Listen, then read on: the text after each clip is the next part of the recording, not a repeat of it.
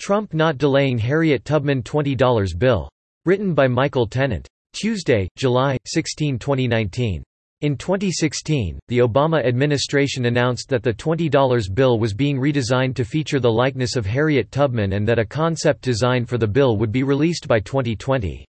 But when Treasury Secretary Steven Mnuchin told a congressional committee in May that the prototype would not be ready next year, Democrats and their media allies claimed President Donald Trump was deliberately delaying it because he is a racist.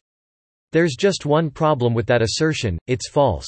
Although Trump, when running for office, disapproved of Tubman's replacing Andrew Jackson on the $20, calling it pure political correctness, current and former federal officials, some of them appointed by President Barack Obama, told The Washington Post that the Trump administration is doing nothing to hamper the process.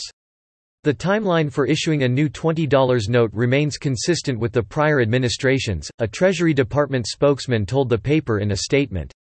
As the Department and Bureau of Engraving and Printing have consistently stated, the only consideration with regard to the redesigned schedule of our nation's currency has been security and potential counterfeiting threats. If anyone is to blame for the appearance of delay, it's Obama's Treasury Secretary Jack Lew. With the $10 bill scheduled for redesign before the $20, Lew wanted to replace Alexander Hamilton with Susan B. Anthony, but the popularity of the Broadway musical Hamilton put the kibosh on that, so instead Lew settled on swapping Tubman for Jackson. At the time, Lew said a final concept design for the bill would be released in 2020. That, however, was never going to happen, and Lew should have known it.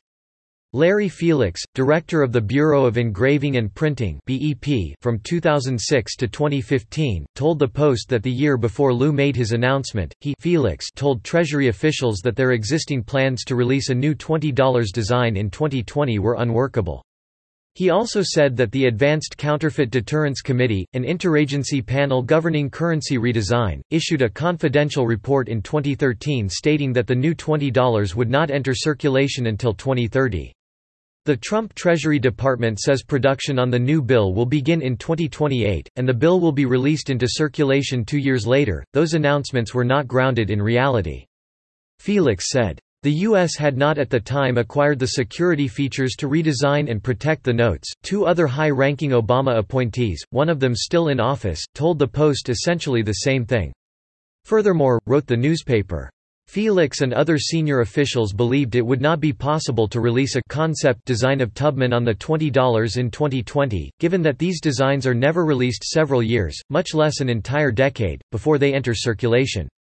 The Treasury can release concept designs before the currency enters circulation in the economy, but it has never done so more than a year in advance, according to a spokesperson for the Bureau of Engraving and Printing who spoke on the condition of anonymity. The spokesperson said the precaution is aimed at depriving hackers and other counterfeiters from having additional time to prepare for new denominations. Current BEP Director Len Oler, an Obama appointee, told CNBC in a statement Monday, "Not only is it a mistake to give counterfeiters a look at potential security features, currency designs undergo a number of iterations and can change during testing. Moreover, as U.S. currency is a world currency, it is important not to confuse the public with design changes. There's a lot of misinformation on this issue," Mnuchin said at a Monday news conference. "This is a non-political situation where the primary objective of changing the currency is to stop counterfeiting." He added that even in the most optimistic scenario, the redesign would not be complete until after Trump's second term, assuming there is one. The suggestion that this process is being stalled is completely erroneous, Mnuchin declared last month. Unfortunately, in Washington, truth frequently takes a backseat to politics. Even if the Post report succeeds in putting the Tubman kerfuffle to rest, the left will soon come up with new ways to paint Trump as a racist. Subscribe to The New American and listen to more by clicking podcast on the top right corner of our homepage. Also, please consider donating to help us push out more content for you, our listeners.